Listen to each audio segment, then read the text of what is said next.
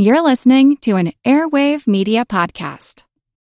Another day is here, and you're ready for it. What to wear? Check. Breakfast, lunch, and dinner? Check. Planning for what's next and how to save for it? That's where Bank of America can help. For your financial to-dos, Bank of America has experts ready to help get you closer to your goals. Get started at one of our local financial centers or 24/7 in our mobile banking app. Find a location near you at bankofamerica.com/talktous. What would you like the power to do? Mobile banking requires downloading the app and is only available for select devices. Message and data rates may apply. Bank of America N.A., member FDIC. What is a virus? Well, this week we're running a series of programs on viruses, programs as relevant as when they were first broadcast in 2016.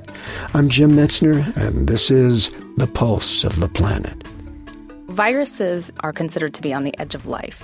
They're not living organisms, but they require to enter our cells to replicate. Sarah McDonald is an assistant professor at the Virginia-Maryland College of Veterinary Medicine and the Virginia Tech Carillion Research Institute. Viruses are capsules with either DNA or RNA stuffed inside of them, and they're essentially inert when they're in the environment.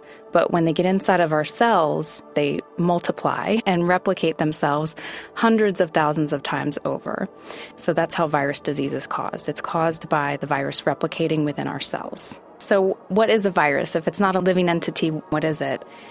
It's thought to be non-living because it can't replicate by itself. It has no capacity to store or produce energy. So it requires a living entity or a living organism for it to propagate. The elements that comprise a virus are also within cells. And so the question is, which came first?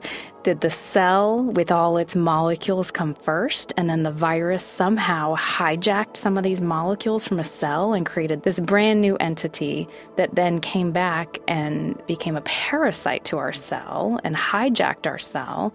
Or was it the reverse, whereby a virus maybe was the donor of some of these very simple molecules that the cell then utilized for its own propagation and biology? And the answer is... Oh, nobody knows that answer. We'll hear more on viruses in future programs. I'm Jim Metzner, and this is The Pulse of the Planet.